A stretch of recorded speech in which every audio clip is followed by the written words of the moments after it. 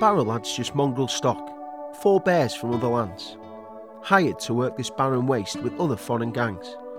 There's no such thing as a Barrow lad, he has no pedigree. He might speak about his great-granddad, but then he's from Innisfree. His great-grandma, she's not from here, she hails from a Cornish town. Her dad, he came to work your shafts where the rich red ore was found.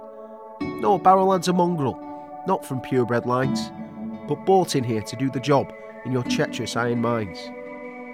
So a Barrow lad's a mongrel, without a pedigree? Well, take a look around this town and tell me what you see. Compare this town to anywhere, wherever in the land. These Barrow men in 100 years had formed a solid band.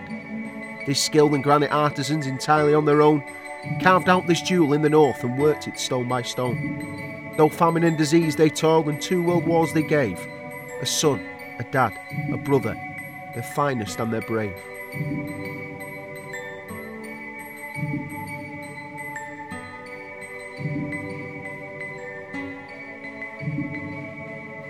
Listen to a Barrow lad boast of his abbey's vaulted trees.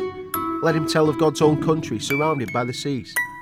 Pause and let him fondly muse of Lakeland fells beyond, where Wordsworth, Coleridge, with Southey, roamed and forged a fraternal bond. Feel for him as he speaks with pride about historic Peel, about their gallant lifeboat crew, those hardened men of steel, called only when there's danger from tempest, storm or tide, and count the many lives they've saved and valiant friends who died. Those shipyard men and ships they've built, craftsmen of world renown, the skills passed down and the skills that made this little Barrow town. You spoke of all what cost a life, that nugget began it all, from majestic town hall seen for miles to gigantic Dev Dock Hall. Beware, take care, don't ridicule before you know these people, those diamond folk who built our town in the shade of Highpool steeple. Don't dare to call them mongrel, they care not where you're from. For every inch of this great town was built by its own son. They've justly earned their pedigree, they've earned it with the blood. They're proud to be a Barrow lad, and bloody well they should.